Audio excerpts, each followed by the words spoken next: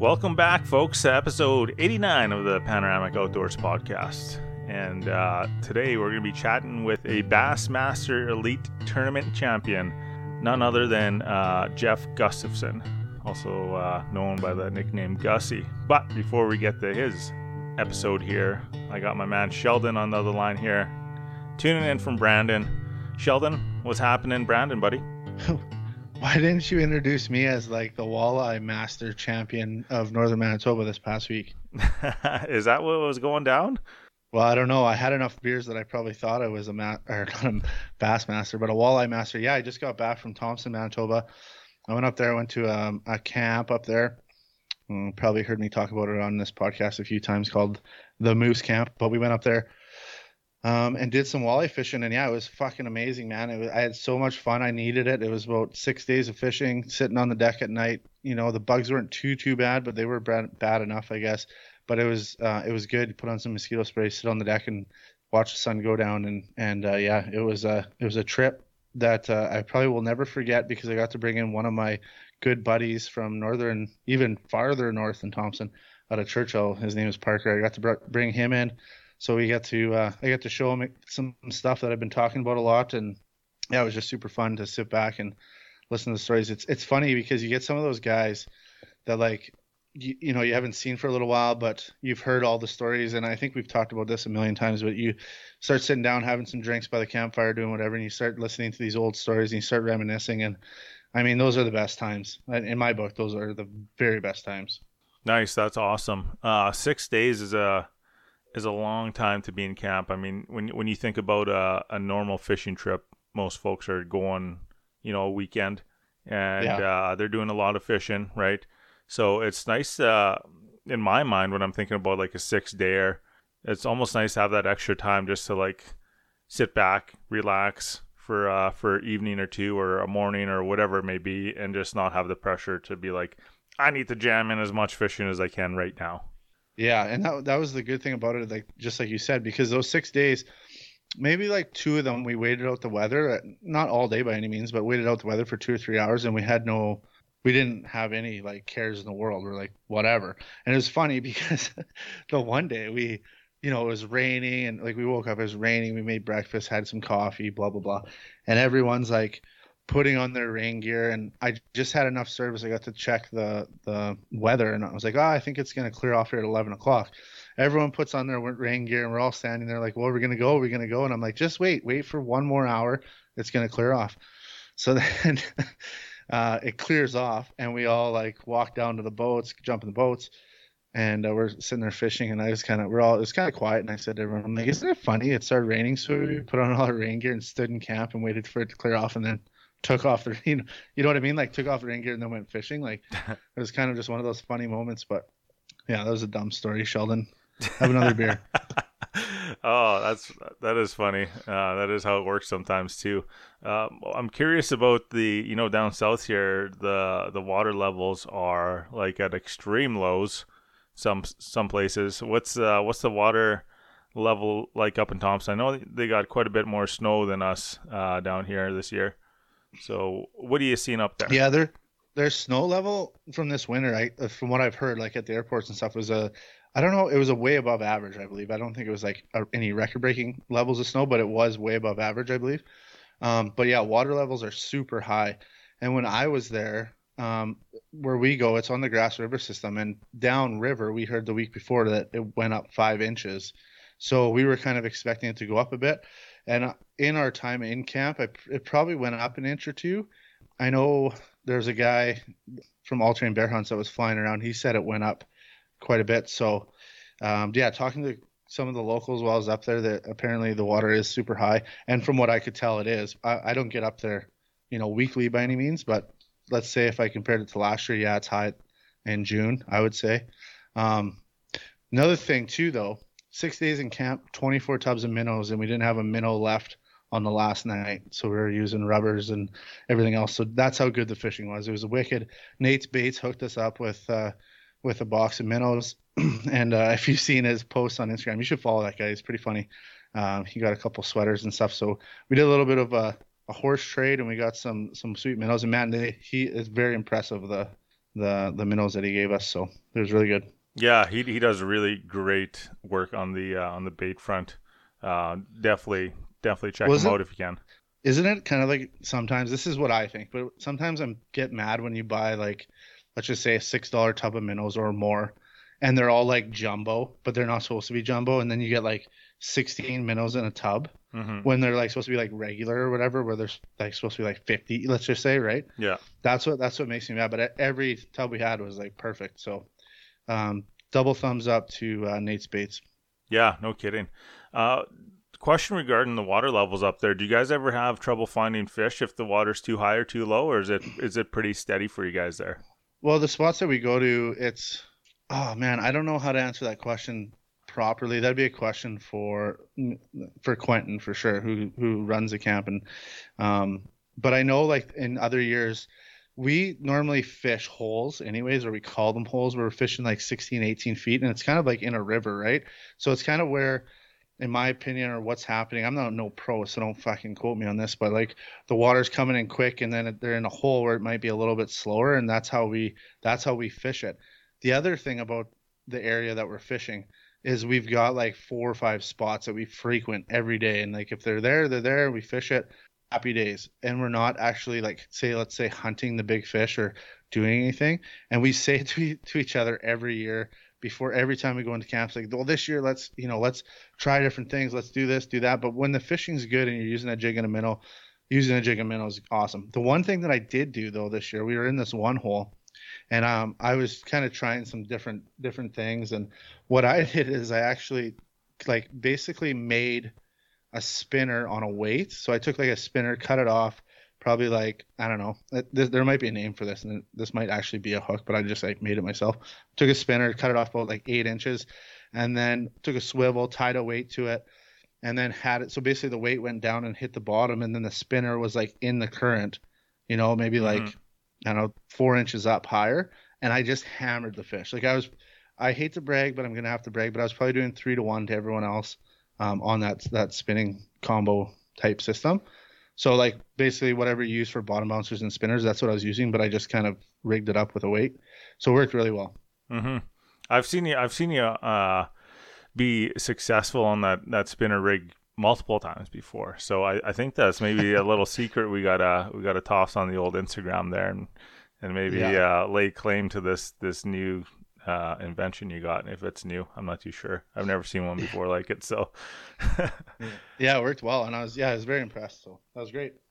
I'm curious. Obviously, you guys didn't need to in your camp there. You guys cruised through what was it, 24 tubs of minnows, but in the past, I've gone to some fish camps uh, where guys get a large supply of minnows in like one go, and their minnow stock is not necessarily as abundant throughout their fishing season. And what they do is they take the minnows, they thaw the minnows out, and they like salt cure all of them or salt dry them.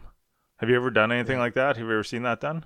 No, I've never done it. I've heard a little bit about it. And that was the one thing Nate said to me when I was picking them up because we got fresh frozen. So, and he was just like, oh, well, why do you want that many tubs of fresh frozen? Like, wouldn't you want them salted? And I'm like, well, no, like we'll use them in the next week. And he's like, well, will they thaw right away? But we've got like some pretty wicked coolers, and I don't know. Like by day 6, it depends on the weather too. But by day 6, like the last few tubs, yeah, they aren't frozen, but they're still lasting. So Hmm. you cannot, you know what I mean? If it was like a, middle of August, then yeah, I'd probably grab some salteds. Yeah. They'll last a little bit longer. Yeah, I'm even alluding to going beyond that, and I've seen guys like they take them out of the tub, they'll pat them all dry, and then they'll use like coarse table salt on them and let them sit like that overnight, I believe, and it turns them into like a jerky minnow pretty much. Oh And yeah. you can either use them like that; they're obviously not as flashy, or you can like soak them back in oil and they'll plump up again. But apparently, it just makes them last longer storage wise, and it's if you use them dried out like that, they apparently also last longer on your hook. Now Right. that's depending if they're biting or not, too, right? Okay, here's the question. We actually debated about this in the boat. Do fish see the minnow or do they smell the minnow? And so when it comes, so this is why I'm bringing this up is because you talked about, salting them, blah, blah, blah. But like a fresh frozen minnow, once they're thawed, would you not think their scent would be better than a salted minnow? Good question, man. I have no idea how that works. I don't know how fish uh their sense of smell is, but I do know generally when we're catfishing, like fresh cut bait is the bait that's generally going to catch the most fish in the boat. So Right. you might be onto something there for sure. Well, the thing is, like like I said, I'm not a angler by any means, and maybe this is a question we could get someone on and ask. But like when you watch videos of certain fish, they'll come up and they'll be looking at it or whatever, and I don't know, maybe I'm wrong, but catfish, don't they like touch it with their whiskers and stuff, baits sometimes? Or no? I don't know exactly how that works. Yeah, who knows? Shove that up my hoop, but I don't know. There's like certain ways, like I don't know. That's just what I've been trying to learn, I guess, in a little one way or the other. The other cool thing I'm going to talk about the trip before we get off the topic. So in the last episode, or maybe it was a couple episodes ago, I was saying that Corey from All Terrain Bear Hunts flew in a bunch of stuff for us. One thing that he did fly in, and I know you're going to talk about something about it as well, but what he did fly in was the Pipperell Junior for me. So Nice. What we did there, it was really cool because I don't know what they weigh. I can't remember. He weighed it and told me what it was, but I can't remember. Super lightweight. He put everything inside of it. Plus some extra, like whatever gear he had. He actually put it right inside the Pipperell. I mean, the thing's small. It's 24 inches diameter. And strapped it up in the plane. He brought it into camp. One night we cooked a bunch of ribs on it, right on the rocks in northern Manitoba, like on the Canadian Shield. It was freaking cool, man. And the unfortunate thing about it was that I never got one picture of it. And so everyone's gonna be like, "Oh yeah, you're bullshitting," but like honest, I never got one picture of it. So I'm kind of disappointed of it. I was just like in the zone of cooking, cleaning fish, getting stuff ready for camp, getting supper ready. I just didn't have time to do the photography, but super happy with Pipperell. Yeah, man, we took our the Pipperell original out to Nudamik with us this past weekend, and we cooked up a mess of food out there with it. We had a bit of a crew with us, and we had a chicken on there, big ass beef roast, sirloin roast, and then Tristan also did some garlic bread on there, like homemade kind of garlic bread. His own mixed up chive and garlic butter. It was pretty freaking deadly, let me tell you. And then I doubled down when I got home. Did some chicken thighs on there with some jalapenos, and man, pretty hard to beat that Pipperell. I'll tell you that much. That's the thing. Like, if anybody that's listening to this podcast and you want to upgrade your barbecue game or want to get into the barbecue game, Pipperell Cooker is the way to do it. The thing is about Pipperell is that it's very inexpensive, not only to buy, but to use. Like what we've done, we use, a bag of charcoal every couple months. I don't know what it goes for, like $20 to $30, probably the equivalent to buying propane. And then if you want to talk about like wood chips and stuff like that you have to get for, like auger, what are they called? Like auger filled? Pellet grills. There we go. Shit like that. Like that stuff gets very expensive. So when we talk about these Pipperell barbecues, we're not kidding. They're super great, super easy to use. They're the best barrel type smoking system you can buy in the market. And if you want to get into one, go to pitbarrelcooker.com. In the United States, they have free shipping, and in Canada, they have like a map where you can find out where you can buy one. That's Pit Barrel Cooker. And not only that, like we do everything. And just like Chase said, he does like jalapenos. Tristan does bread. This isn't something that you just barbecue. This is something that you can like enhance your eating game. You can make so many cool things. And for me, I'm not I don't like spicy food, but when Chase does a smoked jalapeno, I had a smoked jalapeno, I think what was it, pineapple one day in a yogurt that you made. Unbelievable. It'll bring it to the next level. So check it out. At least check it out. Go to pitbarrelcooker.com. Yeah, definitely. And what else is going on? We went for a little catfishing trip not so long ago. That was fun, man. I had a blast on that trip. It was a one-nighter, kind of like after work, let's meet up. It was kind of the maiden voyage for our summer trip with the Citizen Canvas bell tent. Yeah. We got that thing out there. We were on the Assiniboine, let's just say south of Austin somewhere, undisclosed because we got a hot fishing spot now. And it was funny because I was kind of there early, of course, because Chase is always about, I'm going to be 10 minutes late and he shows up 45.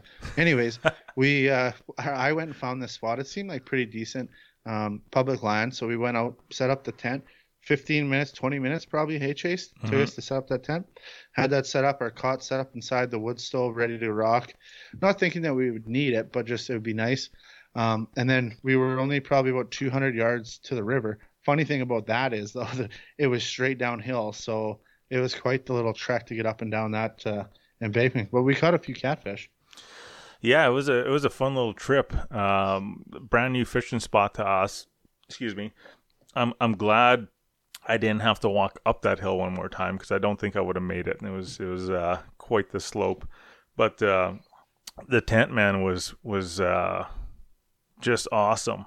We, like you said, it wasn't long to set up, and then I don't want to take anything away from our manliness on this episode, and say that we didn't enjoy a little fire inside the camp there, inside the tent, and it was kind of nice. Yeah, it was wicked. The couple things I'm going to say about that trip is that not only did we get to go fishing, we got to actually sit back and kind of just relax. And there's no service, so we got to kind of just relax and have a good chat. It seems like a lot of times Chase and I and Tristan, the only time we actually get to talk is when we do the podcast. So it was good to like kind of sit down. We actually I cooked you up a crispy chicken sandwich that I use Catch and Cook with. Mm-hmm. Man, that stuff is unbelievable. If you guys want to check that out, go to Catch and Cook. Free ad for them, no big deal. So we had supper. And it was kind of getting late at night. We were having a few beers, tipping a few back, and Chase is like, "Well, let's go inside and have a beer in the tent." And I was like, "Yeah, sure." So we went in the tent. I lit the fire, so we have this little G stove. I get a fire going, and it's bucking, like you can hear it just sucking, like it's getting hot, not hot in there, it's getting nice and warm, which we didn't need. And I looked over, and Chase was out cold, and I'm just like, you know what? You have 2 kids, and you got a busy life. I didn't care. So I sat there and kind of just watched the fire for 15, 20 minutes, and I went to bed and no problem sleeping with a nice little hot fire in the tent, that's for sure. I'll tell you this. There are very few things that put me to sleep, and a warm wood stove is one of the things that will just, like, sleeping right away. Check you later. Yeah, no kidding. You know how, like, some people, it's like driving in a car or something like that? Like, I have a very tough time sleeping kind of in places like that, but you fire up that wood stove, whew. Yeah. Good night, Jim Kite. What was the temperature that day? Probably like 23, 24 degrees. Like, it was pretty hot. Yeah. Before the sun went down. Yeah. And the thing that I did do is I packed my Woolove long johns, or what are they called? Long underwear, flannels. Mm-hmm. Lots of people have different names for them. But I packed those, so I actually slipped those on when we got back up from the river because it was cooling off, but I was just thinking just for mosquitoes because we didn't bring mosquito spray. Mm-mm. So we're kind of freaking hooped there. So I slipped those on, and then, and then I had shorts on over top of them. But, man, that was a lifesaver having those. And then even, like, going to bed and stuff, like, I wore them to bed, and I was super warm, but not like overheating warm. I don't know if that makes sense. Yeah. Very, very impressed with Woolove. I'm going to sound a little bit gross here because I do like wearing their stuff quite a bit, and I like, especially when I'm camping, I'll wear it to bed for sure because it does give you that it works in both ways where it keeps you warm if you need to be warm, but if you're sweating or whatever, it also keeps it cool because of like however it works. I don't know. Woolove magic. It's awesome. I've been wearing their t-shirt that they came out with, and the thing is dynamite. Like, one of the most comfy t-shirts I now own, and it's a real quality piece, and I've been wearing it out in the sun in the summer, and it's wicked. So it's definitely something worth checking out if you guys are interested in getting yourself a real quality merino wool setup. These guys are out of Toronto, so Canada. Go to www.wool.love. Use the promo code Panoramic10. Get yourself 10% off there at the store. And, you can also bundle and save. So they have all kinds of bundles there. They have socks. Like I said, they have t-shirts now. They have golf shirts. They have all kinds of lady stuff. Not only do they have like the long underwear, so like the long johns and the uppers They also have like boxer briefs too. So keep yourself smelling good because it's got that antimicrobial properties in there where you're not stinking. Bingo, bango, bongo. Last thing I'm going to talk about this trip. That was loud too. Last thing I'm going to talk about this little one-night trip. So if you're an avid listener to our podcast, you would have heard me say last episode maybe that Chase sent me a pin on iHunter to go to this camp spot. Well, I was driving towards the camp spot and I opened up my iHunter, pulled over, right? Because you got to be safe. Pulled over, put my beer down. No, just kidding. Pulled over, looked at the iHunter app, and I was like, man, this spot is like freaking 30 miles away. I'm not driving all that way. So I phone Chase and I'm like, hey, dude, do you know this spot is like 30 miles away from like where I'm at right now? And he's like, yeah. He's like, it's pretty far, John, blah, blah, blah.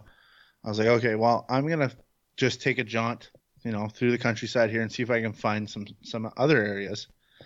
And fortunate enough for me, I had the landowner's map, so I knew, and some public land stuff, so I kind of knew where I was going.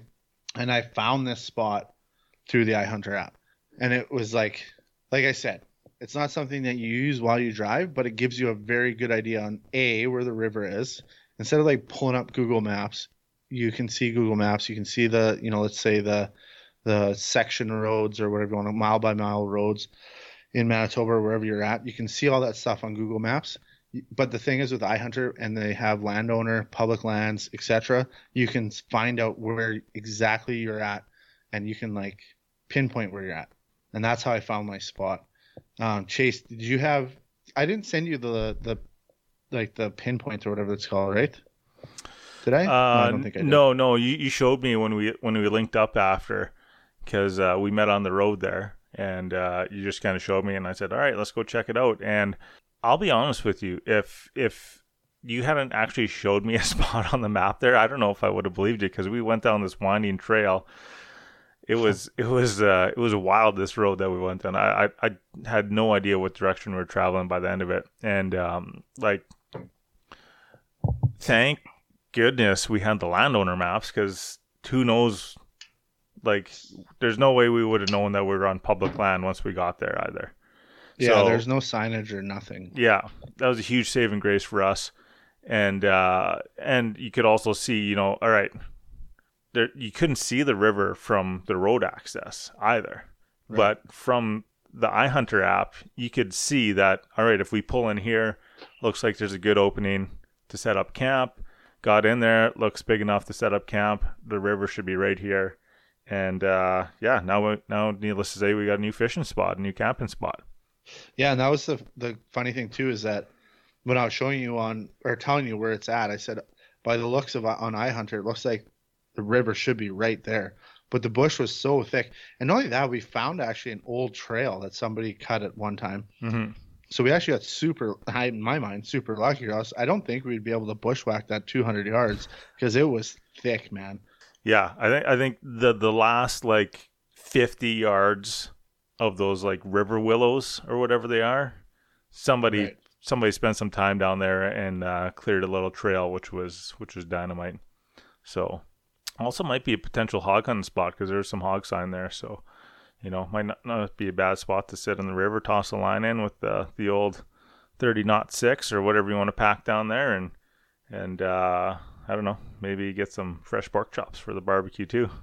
Anyways, folks, if you guys are interested in getting iHunter, and I'm going to be honest with you, if you don't have it yet, you're missing out big time. Go to they have a few different levels of the app that you can get. They got like the free version, which comes with just like a basic satellite imagery package. They have the Crown Lands version, or the public lands version, and if you go to web.ihunterapp.com and type in the promo code Panoramic30, that's going to get you 30% off that. And they have the brand new, for Manitoba, the landowner map subscription. So you can get pretty much any landowner map in the province right now, have that in your pocket wherever you go. You can drop waypoints, you can talk to your buddies, send your buddies waypoints. And one thing I kind of find it really useful too is like when I'm going into new spots, I can drop a waypoint somewhere and send it to you or Tristan or whoever and just say, hey, this is where I'm going. If you don't hear back from me by sundown, at least you know where I'm at, kind of thing. Know where to send the search party. So not only is it a useful hunting tool, it's a good safety net as well there. Yeah, for sure. So this is episode 89. I'm going to have to let the cat out of the bag here, Chase. We've got episode 100 that should be airing in October. And I'm going to tell everyone right now that you have to come and listen to that episode. The thing about our program and what we're doing with the podcast world is it's all because of our listeners. So if you ever have a chance to go to whatever platform you listen to, iTunes, whatever it is, go and give us a rating, comment, do whatever you got to do, because the reason why we've got a wicked fucking guest for episode 100 is because of our listeners. You put us on the map. We're on the map. We might be really, really in the around a corner into a bend, behind everyone else on this map, but we're on the map, I think. And episode 100, I'm going to guarantee you, is going to blow your mind. We've got a wicked lineup, and stay tuned for that. But just thank you to everyone that's been listening. Love it, man. Anyways, let's get rolling into episode 89 here with Gussie, Jeff Gustafson, hailing out of Kenora, Ontario, Bassmaster Elite Tournament champion. Let's roll. All right. Well, today we're welcoming to the podcast Jeff Gustafson. Jeff, how's it going, man? Good, boys. Thanks for having me. Right on. Thanks for joining us. I took a little peek at your tour schedule there for I believe it was last season or maybe the season before, and you look like a pretty busy fella. So thanks for squeezing us in here.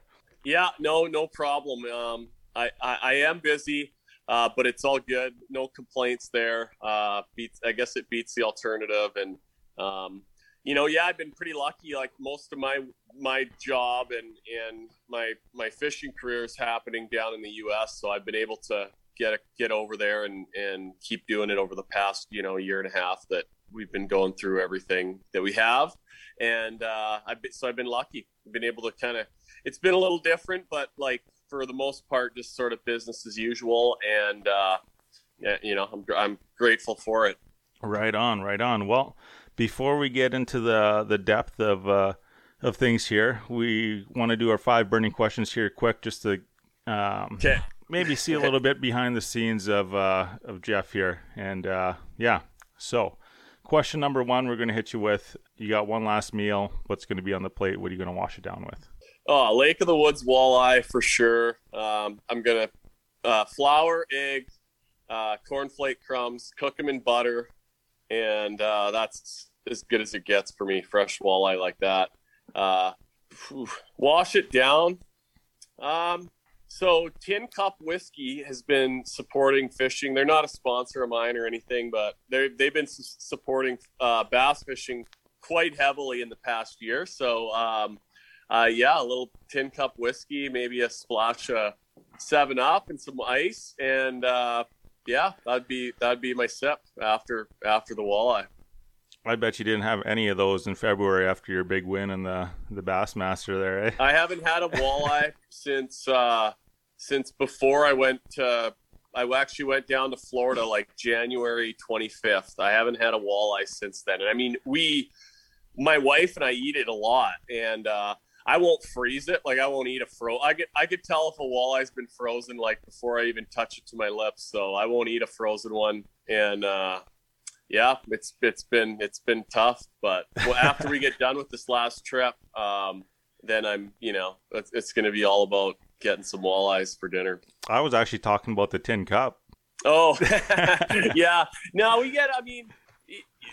during the weeks of the events, it's so consuming. We don't really, it's early to bed. There's such long days, and we get up, we're practicing from dark to dark, and, getting up at 3:30 or 4 in the morning, usually on tournament days. So, no, but we get some Saturday nights if we've all had, I stay with 4 or 5 other guys usually. And if we have, a couple of us have a good tournament, we'll usually have a little celebratory after everything's done. Nice. I'll second the Tin Cup vote though. I've tapped into that myself, and it's a fine beverage, we'll just say. Yeah, it's good stuff. It's it's very comparable to like if you like Crown or Wiser's. It's not like it's not low grade stuff or anything. It's good. All right, moving on to question number 2, where we're gonna get into some more fishing stuff. What's your favorite fish to chase right now? For sure, it's bass and smallmouth.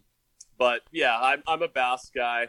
But part of what served me well as far as like making a career in the fishing industry, guiding and outdoor writing and media stuff, and just my overall fishing knowledge is just I do a lot of multi-species fishing, ice fishing, and I'm out there all the time doing something. So but bass are number one. I do a lot of walleye fishing. I mean, I live right at Lake of the Woods here, so we've got access to top-notch fishing, and mix in some crappies and muskies, lake trout, quite a bit of ice fishing, like I said. So yeah, stay busy. Yeah, you're definitely in the right location for the multi-species stuff. What's your draw to bass? I'm always curious because like it's always like you watch TV and like most of the stuff you see on there is bass. Yeah, bass fishing definitely drives the industry as far as like tackle sales and equipment sales. A lot because of the tournament aspect of it. I mean, for me, I think one of the draws for people is that they're one of the species that you can catch, for the most part, catch them just as good on artificial baits as you can on live bait. And I think you can with walleyes now, we're seeing that, but I think that was maybe part of it. They fight, they're plentiful. I mean, they're sort of widely available. From a tournament aspect, they're tough. I mean, they're unless it's really hot out, that's the toughest time they're going to have is when it's really hot out. They're pretty easy to keep it alive well and do the tournament thing with. So yeah, perfect. But yeah, right on. Okay, moving on to question number 3. If you're heading out for maybe your dream saltwater fish, what are you going to chase after? Ooh, I've been saltwater fishing quite a few times, and I've had some really good inshore trips, redfish, snook, but I've never got to do like the big tarpon thing. That's bucket list probably. That would be it for me. Tarpon or salmon, West Coast when it's like good. I actually got to go film a TV show out on Vancouver Island 5 or 6 years ago, but it was in May. It wasn't a good time to be out there fishing. We caught a few little ones, but it wasn't prime time. Yeah, it wasn't lights out. Tristan and myself have a buddy that live out on in Nanaimo there, and we've gotten to dabble with him a little bit out there, and it's a lot of fun. Yeah, it's deadly out there, and like so pretty and great part of the world. No kidding. So I think like you're better known through the fishing industry, but what some people might not know is that you're also a big hunter or enjoy hunting too. What would be a dream hunt for you to go on? I do. I love being outside and probably have more fun with my trail cameras and stuff than I actually do pulling the trigger. Grouse hunting's probably what I like to do the most, just because it's kind of active. And but I mean, I do it all. I love moose hunting, deer hunting. I do the guiding thing for wolves. But for me, if I could go one place, I would probably go like as far north as I could, and I'd love to have like 2,000 caribou in front of me and just sort of take it all in. And that's not the most challenging trip or hunt, but I would just love the landscape and love to see that site. Nice, good answer. And then the last of the 5 burning questions we got for you right now. I'm not sure if you're a big music buff or not, but one last concert from anyone that's dead or alive, who would you go see? Pearl Jam, favorite band. I got to see them live once, and yeah, they're awesome. So I kind of liked them, and then after I saw them live, I just was like, I'm a super fan now. So yeah, Pearl Jam. Tom Petty, he's gone now, but he would probably be number 2 for a live show for me. Nice. Pearl Jam has like some super fans too, like just wild. Yeah. No, and I never knew any of that. And then, I saw them in Minneapolis, and it was like life changer. And then, they have their own channel on Sirius, and they play the concerts every day. And when they do a concert, they just put on a really good show. I mean, they're sharp guys. Eddie Vedder, the lead singer, is he's very knowledgeable about wherever he's playing, and he'll have something relevant to say, during each show. It's just kind of, he does a good job. Real good performer. Nice. Well, that's it for the 5 burners. Good job. Let's dive into a little young Jeff here. It's evident that as a young fella, you grew up in Kenora. Is that correct? Yeah. Grew up in Kenora, and my grandparents actually had one of the first picks of property on the west arm of the lake, and actually in Echo Bay. So that was our family place growing up. So like I'd spend, as much of the open water season as I could out there, and I had a little 14-foot lund I could use, and I was fishing at a really young age, and that's what I wanted to do. And just having access to the lake and being able to go and my grandpa and my dad took me and gave me the means to like be, whether it was off fishing off the dock for 6 hours or whatever it was, but I was able to go and do it. And for sure that was the big advantage for me as far as just pursuing it and just being experienced with it. Oh, that's amazing. Just definitely some solid roots there. And it sounds like a childhood that a guy could get real envious of. A good spot. Yeah. I feel like back in that day, when I think of like us and we had a cabin in the White Shell, and things are totally different now out that way too. So I couldn't imagine what the Lake of the Woods would be like back then. And like Kenora was a great place to grow up for me, but it's a small town.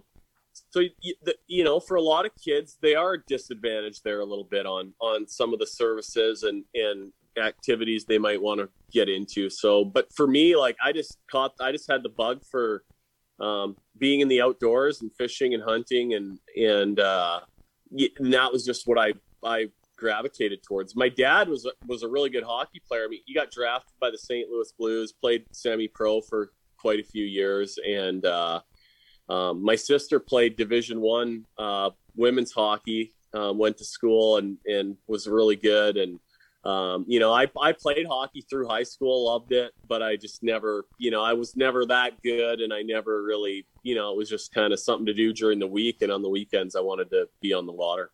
Nice. I know that feeling. And it's obvious that the water was your game too, because you entered your first bass fishing tournament when you're 10 years old, and man, I can't even think about like what I was up to when I was 10. I was definitely in the outdoors doing stuff, but I don't think I was thinking about entering any fishing tournaments whatsoever. Do you remember that tournament at all? Yeah, like I do. I do remember. I remember that that was all I wanted for Christmas was an entry fee for my dad and I to go in the tournament in the KBI, and that happened, and the rest is history. And then like growing up, like through high school and even into university, like that tournament, like my summer revolved around the KBI and some of the other good tournaments that we have, Shoal Lake, and we have one on Rainy Lake, and that was my summer revolved around those bass tournaments. And I guided a little bit, made some money doing that, but my best chance to make some money was in those, as I got older, and really that was my focus, was to do well in those tournaments, and you could make some money. And that was kind of that's where it sort of started for me. And then, that opened up doors to some of the sponsors, and then that opened up doors to getting some, writing projects. I got a good camera, in the early 2000s. So I used to sell a lot of photos and make some money selling photos. And then, kind of, as time goes by, for me, I didn't want to have to get a 9-to-5 job. So like, I just found ways to stay busy throughout the year. And for the most part, that was different guiding activities. And it's, I started doing the hunting stuff in the spring. I was doing shed hunting stuff. So I just kind of, found a way to sort of stay busy doing everything, making some money and not having to get a real job. Yeah. Almost like a little gig economy, but with outdoors influence behind it. Yeah, exactly. Jeff, were you raising some eyebrows entering the tournament at that young of an age? And like, obviously you were starting to make some waves enough that sponsors were noticing you. What was that like? Yeah, so I mean, the sponsor stuff, like I started writing letters to Rapala and Shimano and Lund and I mean all these companies when I was a little, I probably weighed like 75 pounds, had glasses, and was kind of a geeky looking little kid. And I was after them, and a lot of my relationships that I still have today were started, at that time. But no, I mean, everyone was pretty nice to me. The KBI at that time, I mean, we had the Linders, Bob Azumi. There was a lot of quite a few pro anglers were coming and fishing it. So it was a pretty high profile event. And I mean, we like the first few years we fished out of an old Starcraft, like a 17-foot Starcraft, like a ski boat almost. And we had a cooler for a live well. You had to fill it up with a bucket. And I mean, very primitive gear compared to like what we have now, or even what we had 5 or 6 years after we kind of got into it. But we just loved to fish and wanted to be part of it, and that was it. I mean, the boat doesn't catch fish, so I mean, I'm lucky. It's my job now, and I've got the latest and greatest, best equipment, but you certainly don't need to have 5 big screen electronics on your boat to go out and catch some fish, or have a 250 horse motor to go catch some fish. It's all about just getting out there and learning. Why don't you give us a little quick tour of the boat there and let us know what you're rocking on the water these days?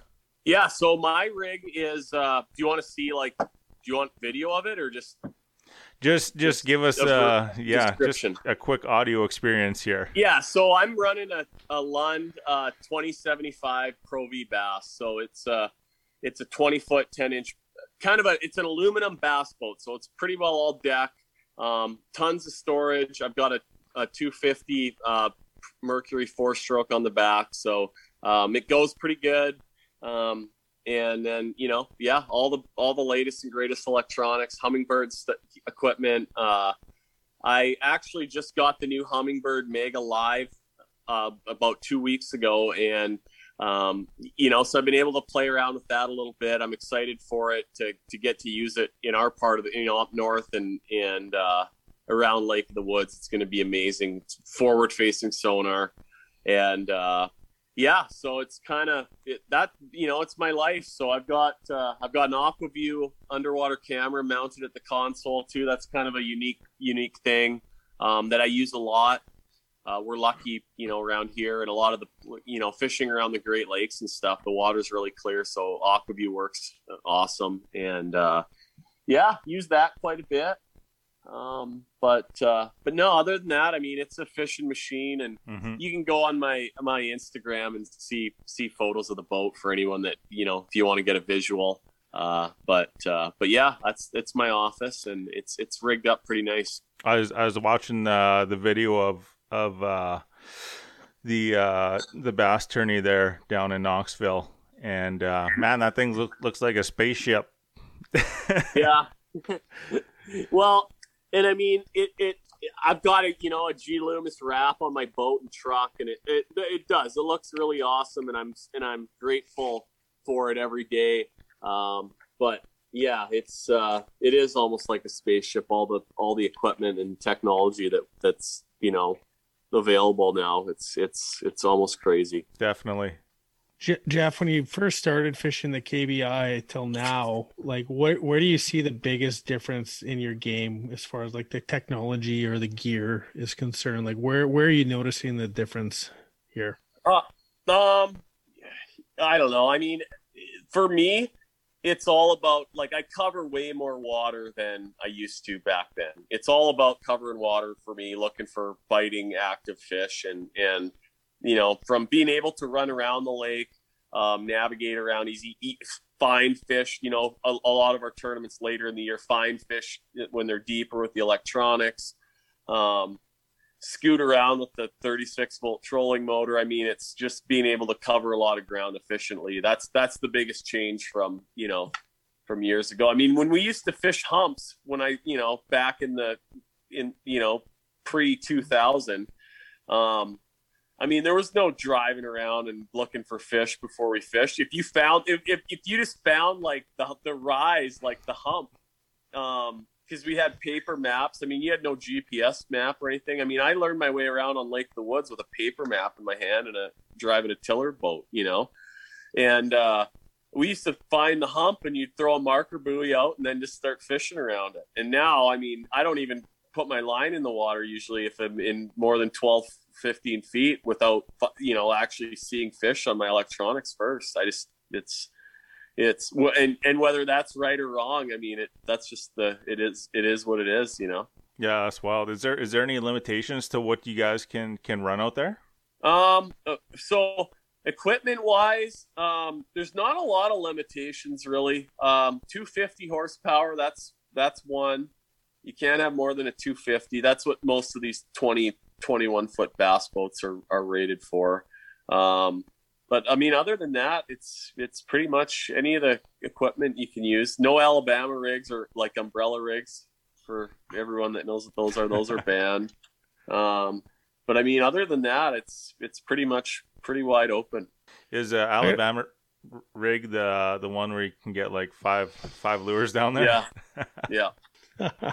And they work good too. Like, they're any fish that like eats schools of bait, it's deadly for. Like, I'm sure if you took it out on Lake Winnipeg and whipped it 5 big swim baits around all in, you'd smash the walleyes on it, guaranteed. Because the walleyes out here, like, if you get a good windy day and they're fairly active, you catch all kinds of walleyes on it. Nice. Yeah. That's wild. We won't tell Lund, but have you ever lost the bottom end on that 250? I never have. I actually never have. That's impressive. That's my main concern cruising around Kenora.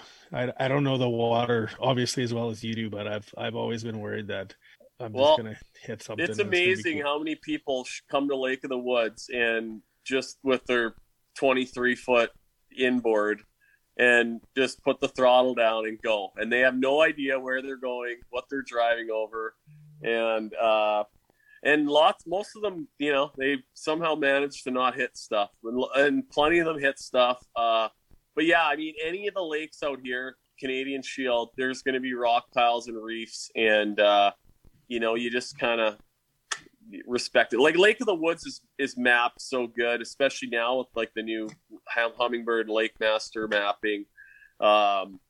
So I mean, for the most part, everything, unless you're in a little back bay or somewhere really off out of the way, I mean, all the rocks and reefs are marked. But when you start going on some of the inland back lakes, you just got to be careful. And like Shoal Lake is not mapped, and I've spent more time on Shoal Lake probably than I have on Lake of the Woods, actually, like on serious fishing days.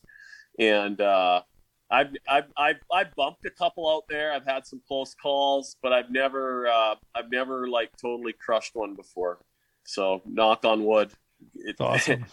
But you just you try and sort of be respectful of that, and I'm a lot of my like pre-fishing and fun fishing days, I'll go and learn a new, if I say I'm going to Shoal Lake, like I'll go learn a new track every time I go, like just a mile to get from here to there. I got another little thing I can run. And when you're doing that, like that's the beauty of the side imaging now, is I I can idle it at a fast clip and have side imaging on. And if there's any reefs or humps or rocks, I mean, the rock shows up really good on side imaging. Like, it's very easy to figure out. And then if you see some of it, then you go inspect and see what it is. It could be a 1 footer that's hittable, or it could be just a 15-foot hump that's a really good fishing spot. But that's kind of how you learn your way around on the unnavigated waters or uncharted waters. No kidding.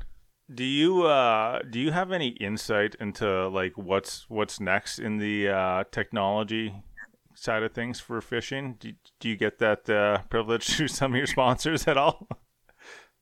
You do a little bit, but man, as far as like what's next, I don't know.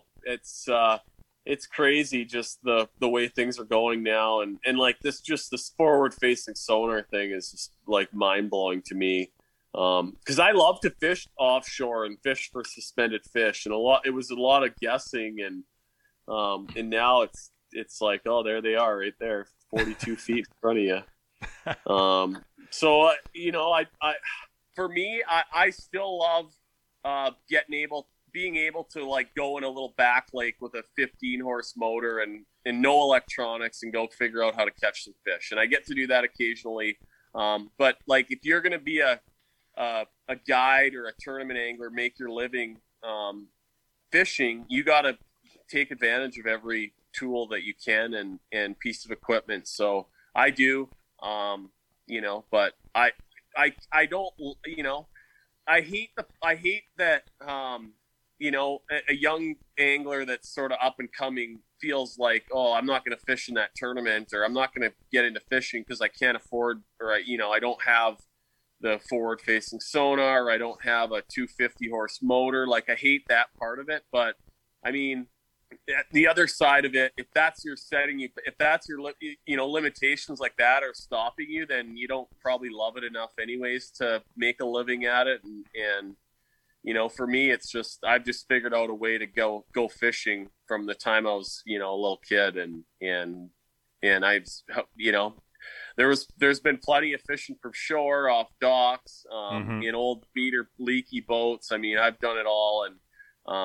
it just, I just love, you figure out a way to get out there for sure. Yeah, that's funny, because that reminds me of one of our buddies, another fellow we had on the podcast, and he said he's a hunting guy, and his big line was, the guys that want to be out there, that really want to be out there, will find a way to get out there, and the guys that really don't will find an excuse. Yeah, no, for sure. So for me, it's, I get home, I've been home for a week or so, and I haven't been fishing, been quarantining. And so, I'm dying to get back in the boat and get back at it, but it's been a good little break. I mean, I've been fishing a lot over the last 3 or 4 months, and, a lot of tough places. Like we've had events where if you caught 5 bass in a day, you were having a really good day. And it's, for the most part, most of the places that we go aren't like that, but just had some unusual weather and flooding and, just some tough conditions at some of the tournaments. So I'm really excited for these, our last couple events are at Lake Champlain and the St. Lawrence River in upstate New York. So, really good, similar to fishing at Lake of the Woods. I mean, big bodies of water, really, really good fishing, and big smallmouths. And then after those are done, get to come back to Sunset Country for the rest of the summer and rest of the year, really, and be around home. So got good fishing. It can relax and hopefully get out there with some of my friends. I got to, probably do a few guide trips, but just enjoy being in our beautiful part of the world. What would you say your strengths are as a fisherman here? I'm hearing like there's all these variables coming into play here when you're out on the water. What do you really lead on, Jeff, when you're out there, and maybe what sets you apart maybe from other anglers, or what maybe some other things that you might look to in other anglers to inspire yourself? Well, when I started doing this, I mean, for sure it was fishing offshore, fishing with light equipment, spinning reels, and it served me well. And a lot of that, was my walleye background. And then, but now, like all these young guys that are kind of coming into it, and I mean, they know how to do everything from fish shallow, fish deep, fish finesse, fish power stuff. I mean, so, you know, to fish at a high level competitively, I mean, you kind of got to be versatile. If you just, you know, just like to fish deep, or you just like to fish shallow, you're gonna, you know, you're gonna maybe have a few events where your strengths can work for you, but you know, over the course of the season, you're gonna have some toughies, and you know, so you just try and be consistent. But yeah, for me, I mean, I like to fish offshore. That's what I'm gonna try and do. You know, whenever I can, and use my electronics and just fish that way. But it doesn't, you know, it doesn't always pan out. But yeah, that's my strength and what I like to do. Earlier in the podcast, you're kind of mentioning that when you're on the road, you're teamed up with a few guys. I'm guessing moving from place to place, and yeah, it's kind of a grind on the road in some ways. You're probably putting in long days. What's like the day to day of a professional angler like yourself here on the tournament circuit look like? So our season, the Bassmaster Elite Series, we got 9 events, and we started out in Florida. We've been all over the place: Tennessee, Alabama, Texas. We're finishing in New York. So it's sort of a national, you know, we go all over the place. We get 3 days to practice. The tournaments are 4 days. The whole field, 100 anglers in the field. Everyone fishes 2 days. The top 50 fish day 3. If you make the top 50, you're getting 10 grand. So that's the goal. You wouldn't think it would be that tough, but it's not that easy. And then if you make the top, then the final day, the top 10 fish. And then, but we get 3 days to practice directly before the events. And prior to that, the lakes are off limits for us for a month. So, so yeah, it's a busy week. So the 4 or 5 of us that travel together, we usually will rent a house wherever at the lake that we're fishing, and you know, just works better for it's cheaper. You're able to cook your own meals, have some camaraderie at night with the other guys, compare notes a little bit. It's just it's a good way to do it. A lot of guys camp. There's still some guys that do the hotel thing, but for the most part, a lot of the guys camp or rent houses with, you know, in small groups. Nice. So yeah, we do that. But yeah, the practice days, you know, generally those are 3 days, dark to dark. You know, giving her out there and try and figure out, you know, how to catch 5 big bass come tournament day. The day before we get to town, usually try and get there a day early to get groceries, just get situated, get rigged up, and then once the practice starts, I mean, it's just like go kind of right through the tournament. The week goes by pretty quick. But yeah, it's you know, you see the nice truck and boat and equipment, and it looks you know, if you have a good, you know, if you do well, I mean, you can win a lot of money, but it's the entry fees are $5,000 a tournament too, so it's 45 grand. You know, the entry fees are heavy. So if you have like 3 bad tournaments in a row, I mean, you can dig a hole real quick. And I mean, I've seen some good friends that just kind of come and go, and you get in a little rut, and it's hard to get out of it. And I've been lucky; like I've always kind of done good enough to kind of keep doing it where I haven't dug a big hole for myself. But I mean, it's a ruthless sport in that regard.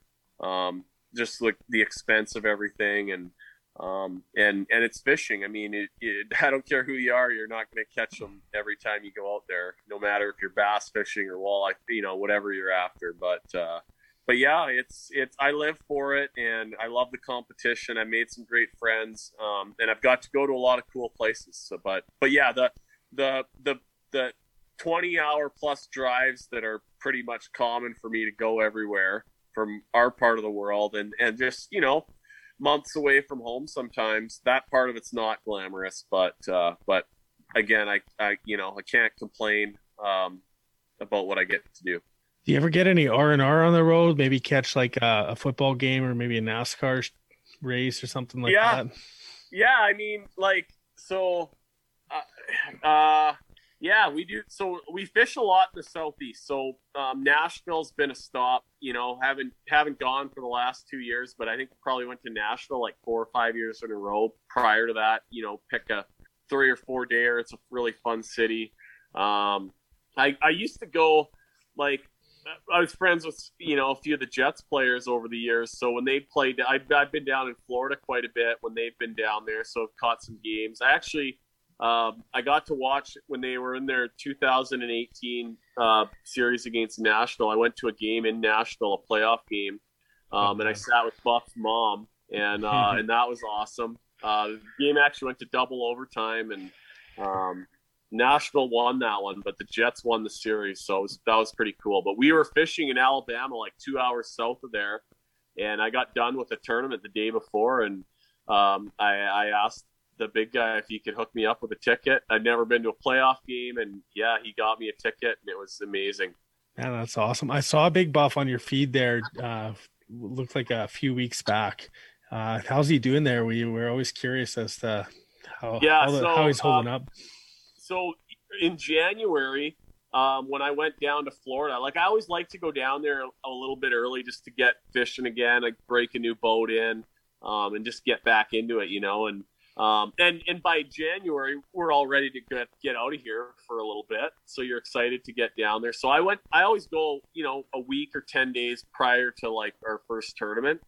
So I went down there and I actually picked he's living down near Minneapolis now, and I picked him up on the way. He loves fishing, and he does a lot of fishing now, and I picked him up on the way.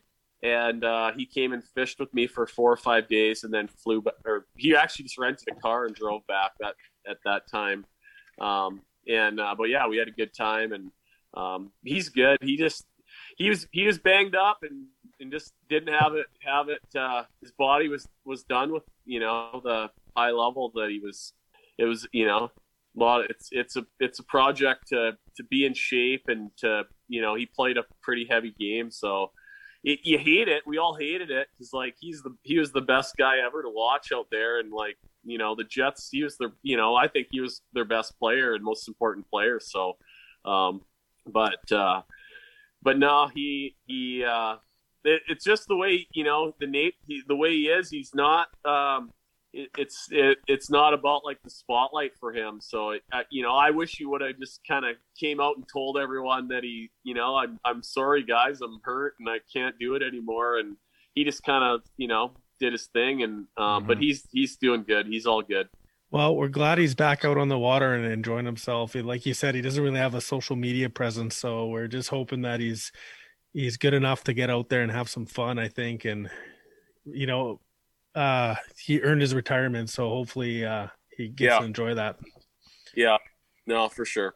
Awesome. I'm kind of curious here, Jeff. As we're talking a lot about tournament and kind of how you set up and with travel and lifestyle down there. But when you're heading to like a body of water that you're going to fish, talk to us about that process a little bit. How do you prepare for that?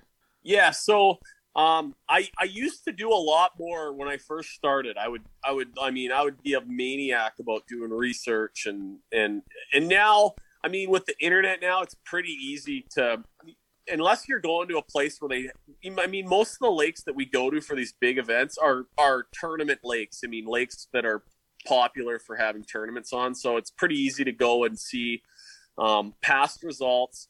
Old TV shows, if it's events where they've made TV shows, and just read old tournament stories. That's where I get a lot of the info, and you just pick up the nature of the lake. Do they fish offshore or deep in this one, or is it a shallow fishery predominantly? And then the time of year is a big influence. A lot of our events are in the spring, so you'll often we're around some stage of the spawn. So that's going to send you, looking into shallower areas a lot of the time. But yeah, time of year, type of lake, type of forage. But beyond that, I like getting some general info, and then, usually you just launch the boat and go start like, that looks good over there. Let's start there. And then, try some deeper stuff, try some shallow stuff. Just keep trying different things until you make some contact, and then try and get some kind of pattern or program going from there. And I mean, those practices are short, so I talk to a couple of the other guys. We share notes a little bit and help each other out a little bit. And usually, you know, hopefully after 2 or 3 days, you've figured something out where you can go back and catch some fish once the tournament starts. Yeah, definitely. Seems like yeah, man. I feel like I'd be out there as much as I could too. Tristan, do you have something there? Yeah, I was just wondering, Jeff, like we've kind of gone through here. You've come up when you were young, fishing KBI, and then now you're at the point where you just won this big Tennessee Open. Was there a moment in that process where you've kind of like it hit you where you're like, I kind of made it here, or like I'm a professional fisherman now. That's what I do. Yeah, I mean, I do. Every day I'm like, I know I'm lucky that I get to do this stuff, but, and then at the same time, I mean, there's like so many hungry young guys coming too, where, you know, you gotta just try to perform at a high level for as long as you can. And, you know, I don't know how long I'll get to do this for or want to do this for, but right now, I'm probably kind of like in my prime right now, and you just hopefully take advantage of it here in the next few years and also have some fun and, you know, so, but yeah, I consider myself pretty lucky every day for sure. And, but for me, I mean, I've just grown up, it's been my life and, you know, I've caught some breaks and some good help along the way I'm a regular guy. It was all part of the process for sure. So you just, you know, go. I've sort of just gone as far as it will take me. Any advice for any young guys or young gals getting into the game, wanting to maybe throw up the double buckets on the stage? Well, and probably the question that I get asked the most. And I think the number one thing, I mean, at some point, like sponsorships are important, social media is important, all that stuff's kind of, you know, has an important from the business side of it if you are going to make your living doing it. But like the number one thing, you got to be able to catch fish, and that's whether you want to be a tournament angler, a guide, a YouTuber, whatever you want to do. You know, it just goes back to like fish every chance you get and, you know, don't always just go on the nice days. Don't always go to the easy lake where you know you're going to catch them. I mean, I love to explore new water and fish new places. And that's kind of what makes you better and you learn. But yeah, it's a lot of it's like fish. And that's how you're going to, you know, get experience and at some point get some credibility. And cause like the reality now, no one's getting a sponsorship just because they signed up and fished a few tournaments. Like that's kind of was the perception back in the day. But I mean, it's that the sponsorship stuff, like within the fishing industry now is tough, man. I mean, everybody's budgets are tapped and hammered. And so you gotta, you know, do your job for those people to keep those relationships going and keep them good. And, you know, so it's a lot of work, you know, all the time just to keep up with everybody's expectations. Mm-hmm. Totally. And you've really diversified yourself, not just as an angler, but like someone in the media scape here too. I noticed you're also like an avid writer, some big names here too. In Fisherman, you've written for Hook Magazine, Cottager Magazine, and you got a weekly in Fort Francis Times here. So what's that writing process like for you? Is it you've tapped into quite a bit here? I'm just reading your swim bait article too right now because I might use that this weekend here. So so for me, like I got done university I think in 2005. I went to school on the Keep Mom Happy program, didn't really know what I wanted to do.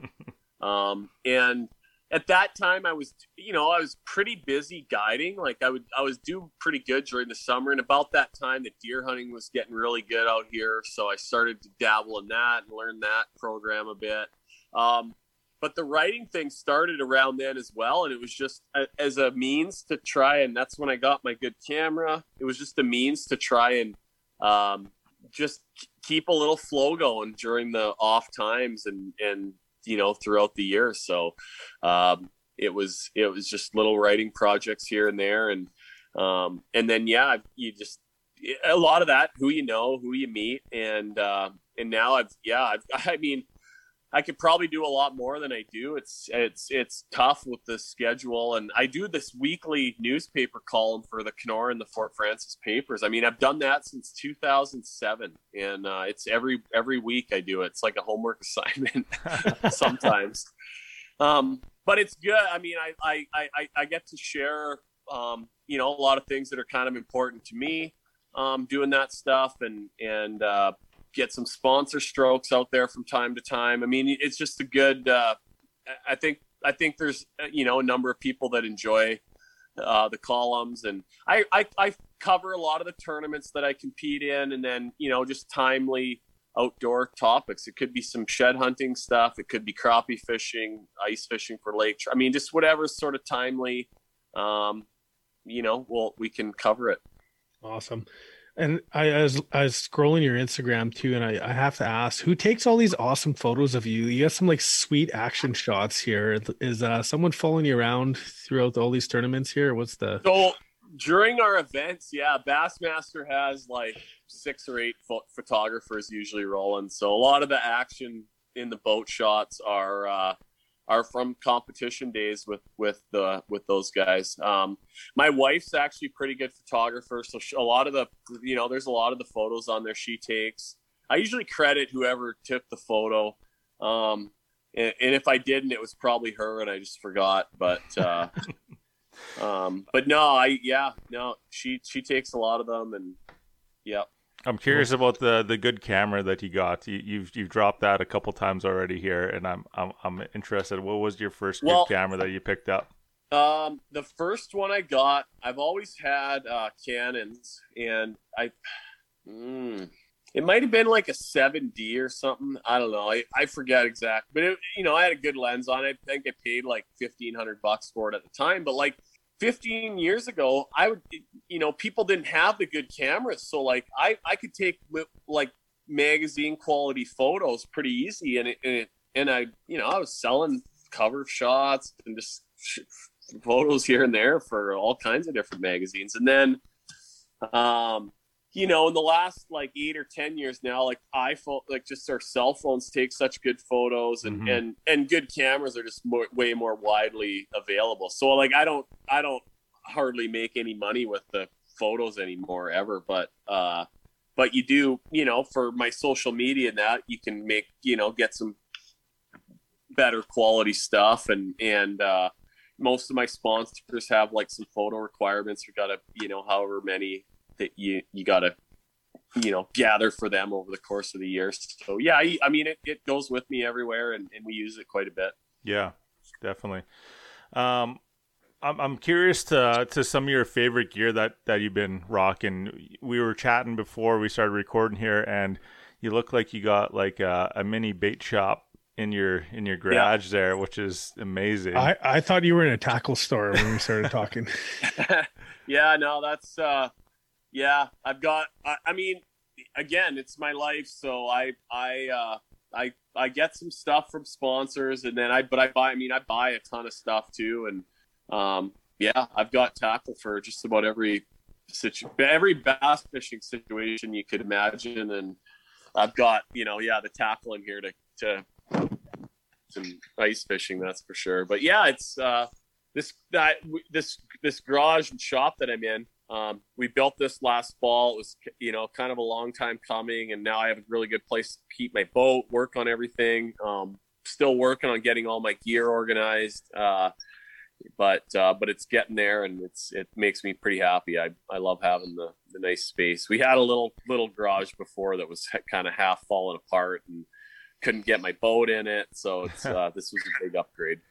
Ace, you might attest to this, but I feel like if our partners would have known how much gear we had going into the relationship, we just might not have never had that relationship in the first place.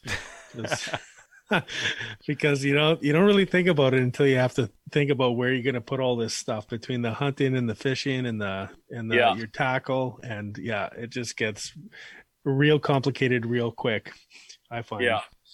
Yeah, no, for sure. So yeah, I think my wife was pretty happy that I could, get a lot of my things out here, and she doesn't have to look at them. But yeah, no, she's been pretty helpful with organizing stuff out here and setting it up. And but yeah, for me, it was like kind of the dream setup. The garage the shop's bigger than our house, I think. So I'm lucky.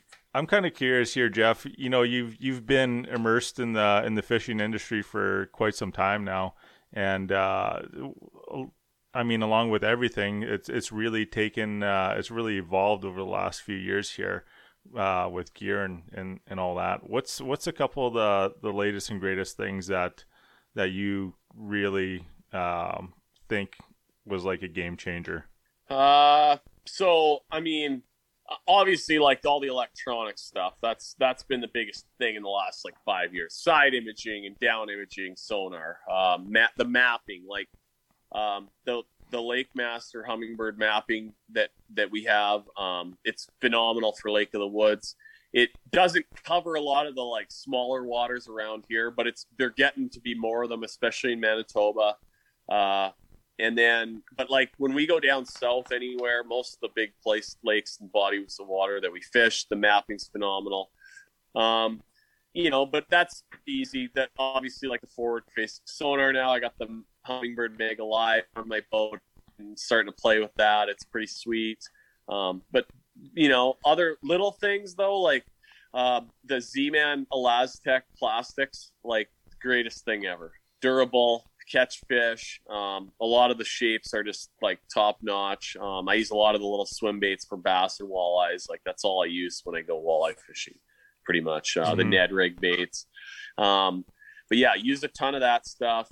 You know, rods. I'm lucky. I get to use G Loomis rods, and they're not for everyone. I mean, they're high end, but if you're serious about it and want to use the best stuff, I mean, they are the best rods, I think. And we got these new NRX Plus that are, you know, they're going to be their flagship high end rod, and I've got a few of them, and like they're just beautiful. Like you don't even want to pick another fishing rod up after you hold one of those or use one of them. Oh, that's dangerous. Yeah, it is. I know, but yeah, I'm lucky there. You know, I've got some really good sponsors, and I said it earlier, like I'm a regular guy, and I it's all really important to me, and I've you know, I'm lucky. I've got some great people that are helping me out. Mm-hmm. Kind of getting back to the tournament fishing side of things, you said there's 100 folks that get to enter that the Bassmaster tournament there. How do you get through the door there? Yeah, so yeah, on the Elite Series, there's 100 anglers, and this is my third year doing it. And typically, at the end of the year, 10 anglers based on like the past couple of years average finishes. We get points where you finish in each event, and you're sort of seeded throughout the year, and you want to make the top 40 to get into the Bassmaster Classic. That's like our year-end Super Bowl event that we just had it last week from last year's season. It just got pushed forward because of the COVID stuff, but that's the goal every year, to make the Classic. Right now I'm in actually like 42nd, I think, so I'm a couple spots out for next year with the 2 events left, but they're both smallmouth tournaments up north. I got high expectations, so I'm not real happy with where I'm at, but I'm in a pretty good spot as far as like I should have, you know, some control over my destiny towards the end. But anyway, to get back to your question, to get into the Elite Series, you got to qualify through the Bassmaster Open. So that's a lower level tournament circuit. And they basically 12 guys a year get in.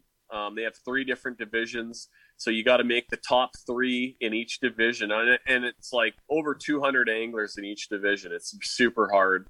And then if you fish all 3 divisions, there's 3 tournaments in each one, 9 tournaments total. The top 3 in points from the whole, you know, circuit get spots. So there's 12 new guys. So this year, nobody got kicked out last year because of COVID. So there's like 20 guys are getting kicked out at the end of this year. I'm okay, but like A few of my buddies are kind of riding the line there. It's tough. You hate that for everybody because it's super hard to get in. It's really hard. So that's where I just, appreciate that I'm getting to do it and hopefully I'll be able to do it for a long time. Mm-hmm. Take us to that Tennessee Knoxville tournament there. Like, you have to be, obviously you're optimistic going in, but like when did it start to heat up and when did things get really exciting there for you? Yeah. So this was kind of a unique situation because that event, it was on the Tennessee River out of Knoxville, and it was actually really tough fishing, this place. So the first couple days of practice, I think I caught 3 keepers in 2 days, and I had nothing good figured out. And the last day of practice, the place was mostly known as a largemouth fishery, but there was some smallmouths in it, and but they had to be 18 inches to keep. So it was just an odd regulation for that body of water. And I found a little spot, a channel right by where I was launching the boat, and it had, a bunch of rock that I could see on my side imaging. There was bait everywhere. There was a little bit of current. It had all the ingredients. It looked really fishy. And the last day of practice, I gave it a try, and I ended up catching a smallmouth, not a keeper, and another one, not a keeper. Another one, not a keeper. Like, I caught quite a few that they were 16, 17 inches, like pretty nice fish, but not 18 inches. And then I finally got like a 19 incher, like a big one. And I'm like, wow. And then I got another big one, and I'm like, okay, well, I'm not hooking any more of these things. I'm coming and fishing here. If I can catch a few, even if I get 2 or 3 of them a day, I'll probably survive this tournament. Like, that's how tough this place was. And the first day I pulled up there and I caught my limit in like 45 minutes of 18-inch plus smallmouths. And I had like a 4-pound lead after the first day, which is a big lead, especially on a tough fishery. And I was fortunate. I was able to catch 5 of them every day, all 4 days of the event, and one led from wire to wire, and it was kind of the dream tournament. And that made my whole season for sure. But I want to finish strong here now, and make sure I'm getting in that classic next year. That's the big event that you don't want to miss. It's so fun, and that's our one sort of week of the year we really get treated like rock stars, and it's pretty cool to be a part of. Did you go back to the house after the Knoxville tournament, or did you maybe go out for a little celebration? You know what? So to come back to Canada, you got to get a COVID test. And have a negative test within 72 hours. So I'd been gone for about a month. I went to Florida a little early. We had an event in Florida, then a week off, and then the Knoxville tournament. So I stayed down there through that whole time. And I got actually my COVID test on Friday night, and Mercer and I, our MC Dave Mercer is also from Canada. We went together and got it. He was going home Monday, and when I lined it up, I wasn't really expecting to be fishing necessarily on the final day, and if I did, I'd have to get home by Monday night, so I had to kind of haul ass because it was about a 20-hour drive home, and I got done with the tournament Sunday, and everyone kind of had, we'd been on the road for a few weeks, so everyone was gone. Everyone kind of went home, and I hung out with Mercer in the parking lot for about 15 or 20 minutes, some other people, but him and I were the last 2 people there. And then, just drove pretty much straight home and made sure I made it back while my test was still valid. One kind of thing I heard you say and watching the video there, and you're boating all these fish. And in my mind, the first thing I'm thinking about when if I were to put myself in your shoes, tournament fishing is like, let's catch the 5 biggest fish that we can today, and come back tomorrow. But you kind of got your 5 in the boat there, your keepers, and then you said, all right, that's enough for today. We got to leave some for tomorrow. And so I guess. Is that similar to like all the fisheries that you travel around at? If you get to a hot spot, then you grab your 5, and then it's see you later. We'll come back tomorrow. Not usually. That was a unique situation because the spot was special, and I really didn't have any backup plan. So after I would leave, I wowould go try and find like similar stuff, but I just never was able to duplicate that spot. And so those 18-inch smallmouths, like if you got 5, which I was able to do, I mean, that was like really, if you could do that every day, like you were going to probably win for sure. And but like going into the event, like all the like writing and reports leading up to the event, like everyone was like, yeah, there's no way that anyone will weigh in limits of smallmouths every day. There'll probably be a factor. There'll probably be some big smallmouths weighed in, but no one's going to catch them every day. And it was really a special spot that I found. And, so once I got 5, it was just kind of, I wouldn't have a lot of room to upgrade one anyways, Mm-hmm. like I had some that were kind of skinny, but they were still a much better average fish than what most of the guys were catching.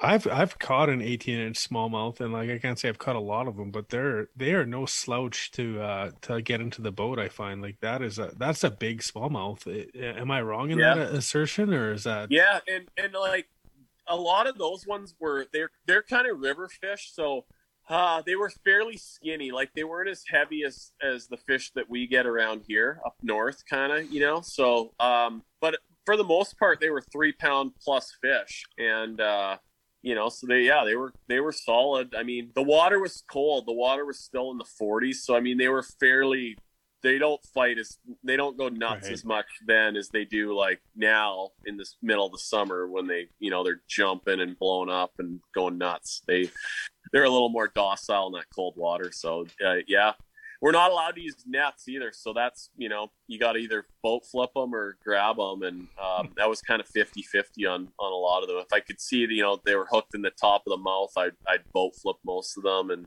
some of the bigger ones, if I'd caught a few, wasn't 100% sure if my knot was still good, I would grab them. But yeah. What's wild. Yeah. What's the thought behind no nets?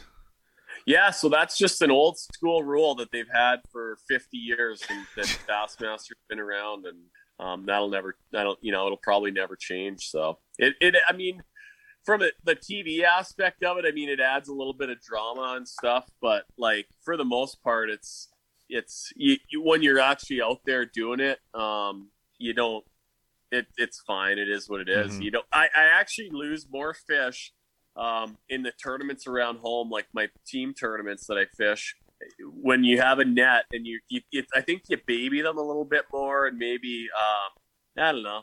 I don't know what it is, but I think I lose more when we're able to net them than when not. So I don't know. But yeah, you just get good at grabbing them. You don't think about it. You just reel them in, and a lot of times, like I don't go and try and like perfectly lip them. Mm-hmm. I'll just try and I got big hands. I'll just try and like get my hand under them and flop them in the boat. Or if you're using heavy enough tackle and the fish aren't too big, you can, usually you just reel them in and flip them in the boat. Don't give them any hesitation or any chance to get off. Yeah, keep that momentum going right into the boat. I know a couple guys that are going to be very happy to hear that, actually, that I fish with. They laugh at me sometimes when I pull up the nets. So yeah, I mean, like big walleyes are a little different because like they can tear you up with their gill plates and all the fins, but like for the most part, bass are pretty easy to grab. And the if you're using a bunch of bait, like with a bunch of treble hooks, that you can run into some problems there. That usually there's 1 or 2 guys every year that make it on the camera for burying hooks in their hands or arms or whatever. But I always find it's like a lose-lose situation when you're fishing like a big triple treble hook for a pike or something like that. And you got a big pike coming in the boat just thrashing. It's like, do I net it and get that all tangled in the net, or do I try to get this thing up and put my hand next to that treble hook? I don't know. Yeah, I'm pretty sure I've seen a couple of the hook removal techniques done on one of the Bassmaster tournaments there, just on YouTube though. But it was guys fishing the tournament and all hooked up, saying, "All right, here we go." Yeah, no, it happens, for sure, at least a couple times a year. So, right on. I'm curious about hunting here. Like we're not too far off the season here, and do you got anything lined up for the fall, Jeff? Or what are you eyeballing? Anything? Well, so like out around Lake of the Woods here, our deer hunting. I mean, prior to 2012, it's been a while now. It was like world class, like really, really good. And then the last 7 or 8 years, it's been a lot tougher. We had a few bad winters. Wolves got crazy, out of control. Then just the deer hunting's kind of, it's mediocre more now. If you put some time and work hard a little bit, I mean, you can find some good ones out there still, but they're not everywhere like they were, several years ago. But yeah, I really enjoy that. The grouse hunting's been really good for quite a few years. I know they sort of will cycle, but they've been really good. So do that quite a bit. Do a moose hunting trip with my buddies every year. We usually go in December, the last week of the season, go a few hours north. Then I really enjoy that. And then January, the first couple of weeks in January, traditionally is when I do like the wolf hunting trips, and a lot of that it's just kind of something that's unique. And there was so many wolves around here. I mean, it was crazy, and they've kind of cooled down a little bit now too, but there's still plenty of them around. But it's not as as crazy as it was. I'm curious about the deer hunting here. Do you target them kind of in that the big bush area, or is there like some kind of sneaky ag land in there that you can slide into to hunt around? No, it's all big bush here. We are allowed to bait in Ontario, so I would, and that's when I was guiding. When I started doing it, I had some guys that had been going to Saskatchewan for years that kind of showed me how to do that, and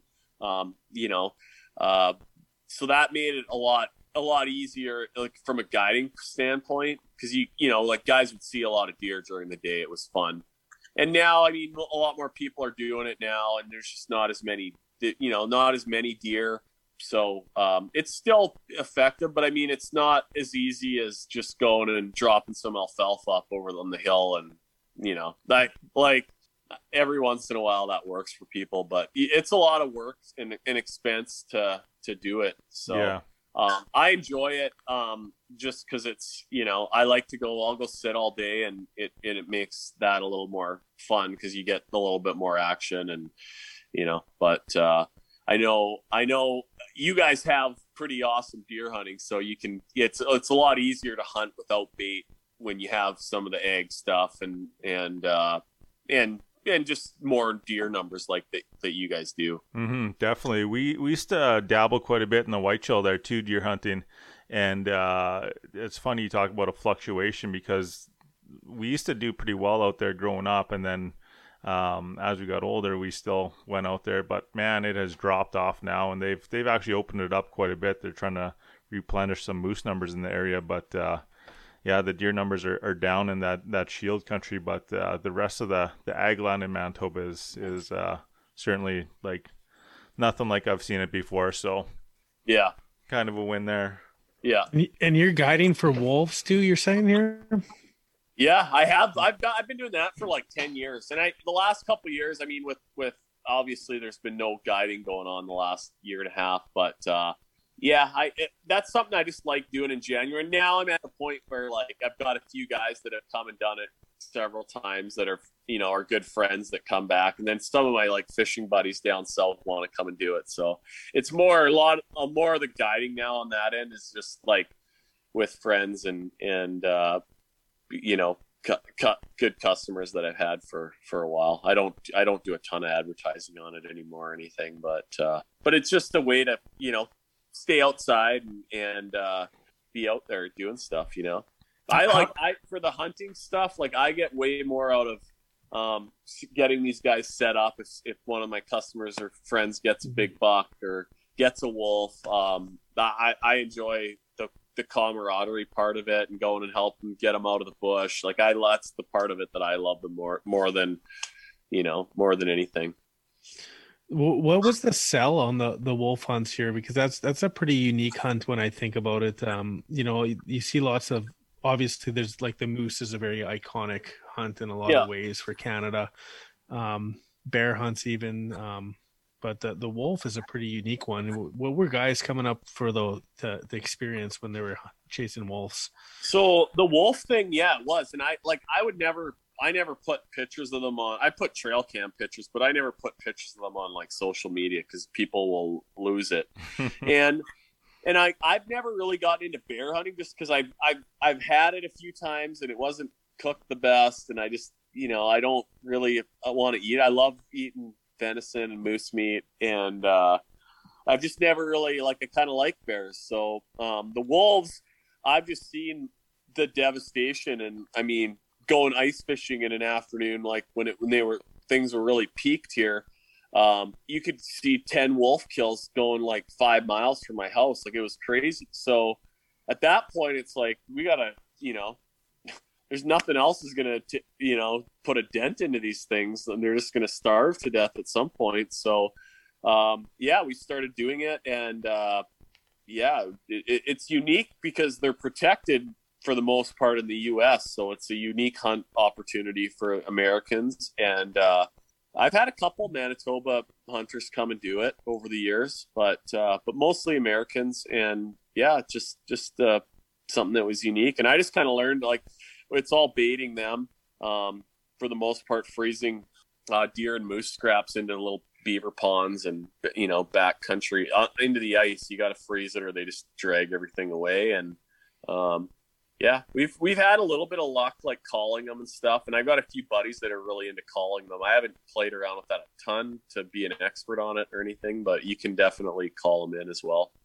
That's got to be a pretty cold hunt. You were saying January was the time frame. Ooh, dude. So I've had like some weeks you'll get lucky every other year, and you'll have a week where it's like -5, and it's like just tropical, and then. But I've had weeks where it's -30 at night, -35 at night. Like the propane, I bring little heaters out for their blinds, ground blinds, and I've had it where the propane freezes. It's so cold, and then that's no fun.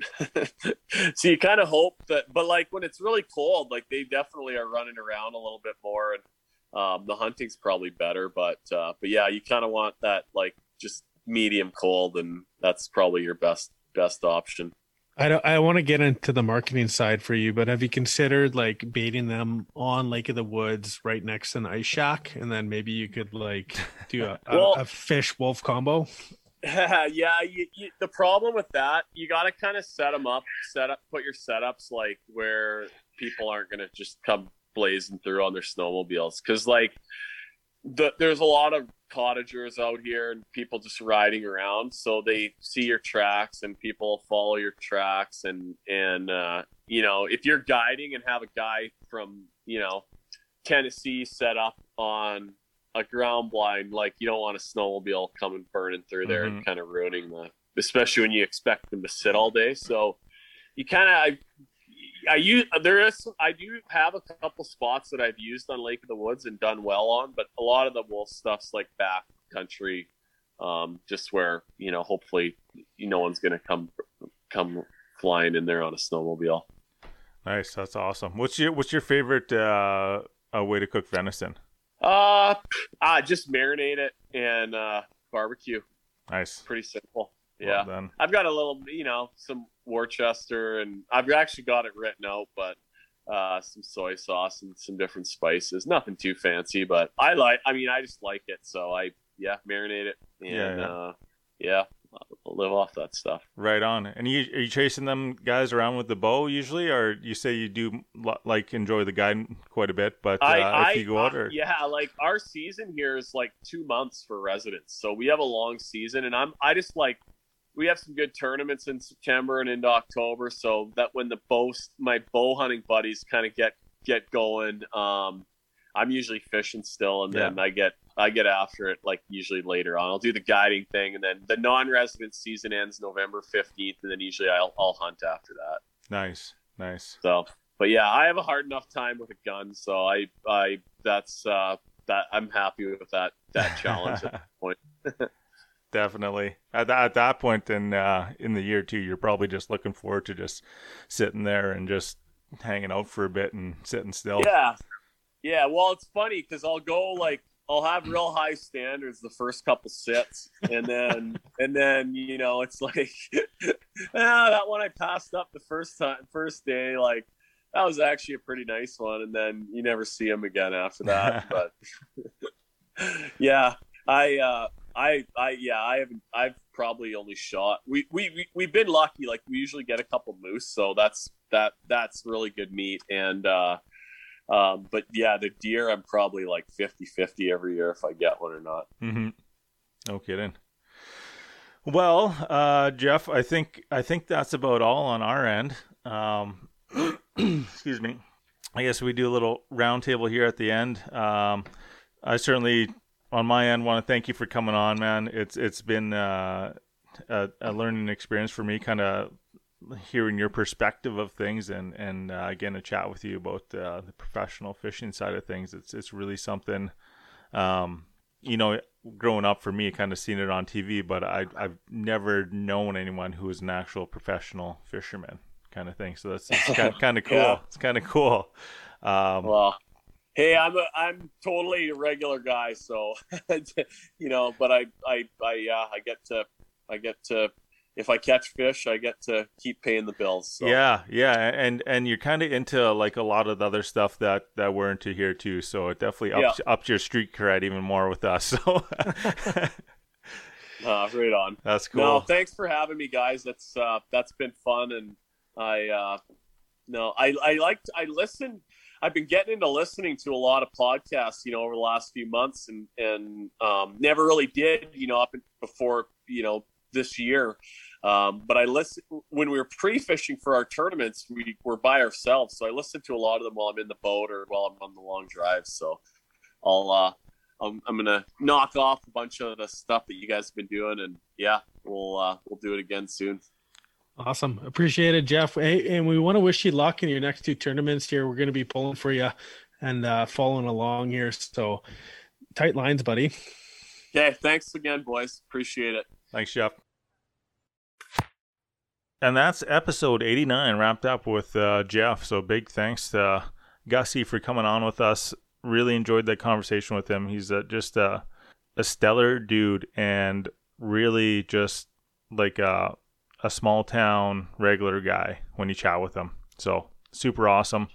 And I want to thank you guys for tuning in here. I know there's a hell of a lot of other podcasts that you could be spending your time listening. So thank you for tuning in with us. If you enjoy it, the best thing you can do for us to support us is, first off, share this episode with somebody else that you might enjoy it, who might enjoy it, and give us a rating, review, and a like on whatever platform you're tuning in from.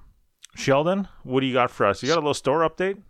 I had a store update, and before I do my store update, I'm going to put, what do they say? I'm going to plant a seed for Chase to think about here, because I want your answer when I'm done. There's a lot of great podcasts out there, especially ones from Canada. Chase, I want to know what your favorite Canadian outdoors podcast is when I'm done my little store rant, and then I'll tell you what mine is. But in the store, we've got quite a few things going. We've got our t-shirts. Now, our t-shirts, we've got 4 of them with 4 different logos. There's like 2 retro, we call them retro edition or whatever you want to call them, and then 2 with our regular logos. Super lightweight. They're inexpensive. I think they're like $20. Unbelievable for summer. And we got some cool colors. Like there's like a blue and a purple, or I don't know what it is, blue and a heather blue and heather red and army green. And they've been kind of flying off the shelves, to be honest. So if you want to get one, make sure you go to our store, www.panoramicoutdoors.com, and pick one up. And I mean, for $60 you can get 3 t-shirts. Like, who doesn't like cheap t-shirts? In my opinion, I fucking love them. Like, I go to Winners all the time and look for $20 t-shirts, some cool ones. That's what we tried to do with these. So if you do like us, support us, and you want some cool t-shirts, go to our store and do that. We also got a new cap, a new chapeau that just came onto the market. Should be in the store. I'm hoping next week. I'm going to pick them up this weekend and hopefully have them to our warehouse and into our shipping facility, hopefully in a week or so you can pick those up out of the store. And to be honest, I think we threw a post up on Instagram and Facebook and blah, blah, blah, and I think we only have about 15, 20 left. So if you want one, DM us right away, because we'll put your name on one. And if you haven't seen them, maybe we'll do a post about one.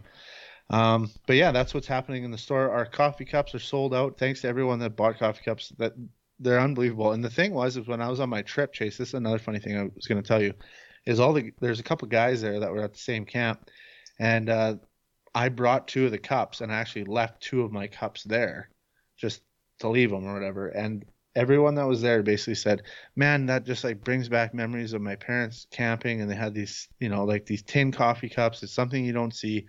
And that's what, like, I don't know if that's what you're kind of going with your idea, Chase. Chase, this is Chase's idea, bring these cups out. I don't know if that was your idea, Chase, but man, I was just like, after they said that, I was just thinking about it. I'm like, I totally remember my parents, like, these cups like jingling around and, getting coffee made in the morning. And you've referenced it a lot of times about smelling that coffee brewing in the morning when you're a young kid. Just like so many memories came back. But yeah, check out our store. We've got some cool stuff in there. And ladies hoop neck, is it called hoop neck? Scoop neck. Scoop neck, hoop neck, whatever. Hoodies, unbelievable, super comfy, and we've sold quite a few. And everyone that we've talked to, they love them. So if you want a nice little hoodie for your woman, or if you're a woman yourself and want to put one on, check them out.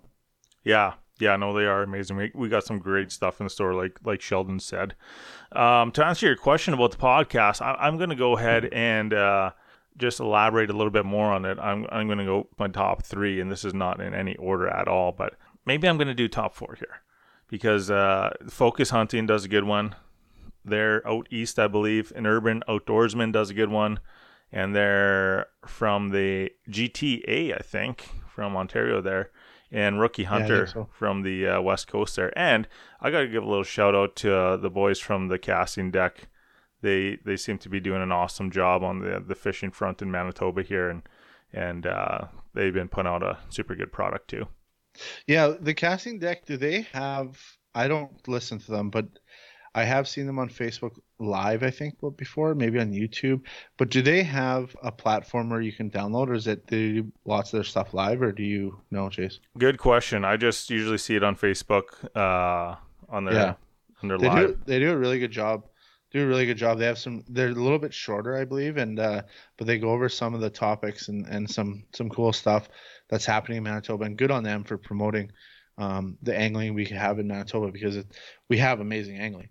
If you're going to ask me what my podcasts were, I would basically echo exactly what you said, but another one I would add on there is the Weekend Warrior. That's a newer one. They're based out of Saskatchewan. They're doing a wicked job, man. They're producing some really good content. It's a fishing podcast, and give them a huge shout out. I mean, the big thing about the outdoors world, and anybody that's in the outdoors world, that we need to support each other. So listening to other podcasts is something I do all the time. And it's great to hear other people's perspectives and ideas. Awesome. Hey, one last thing before we let everyone go, and Chase, before you bark some orders more at me, happy Canada Day to everyone. And I think this is coming out tomorrow. Hey, Chase? Yes, sir. Happy Canada Day to everyone. And go Canadians, go. There you go. Well, thanks again for listening, folks. And like I said, hit those platforms, let us know what you're thinking, and if you want to get in contact with us, don't be afraid to drop us a line through our social platforms or email. With that being said, keep those knives sharp, keep those lines tight, and keep your plug in the boat. Ooh, good one.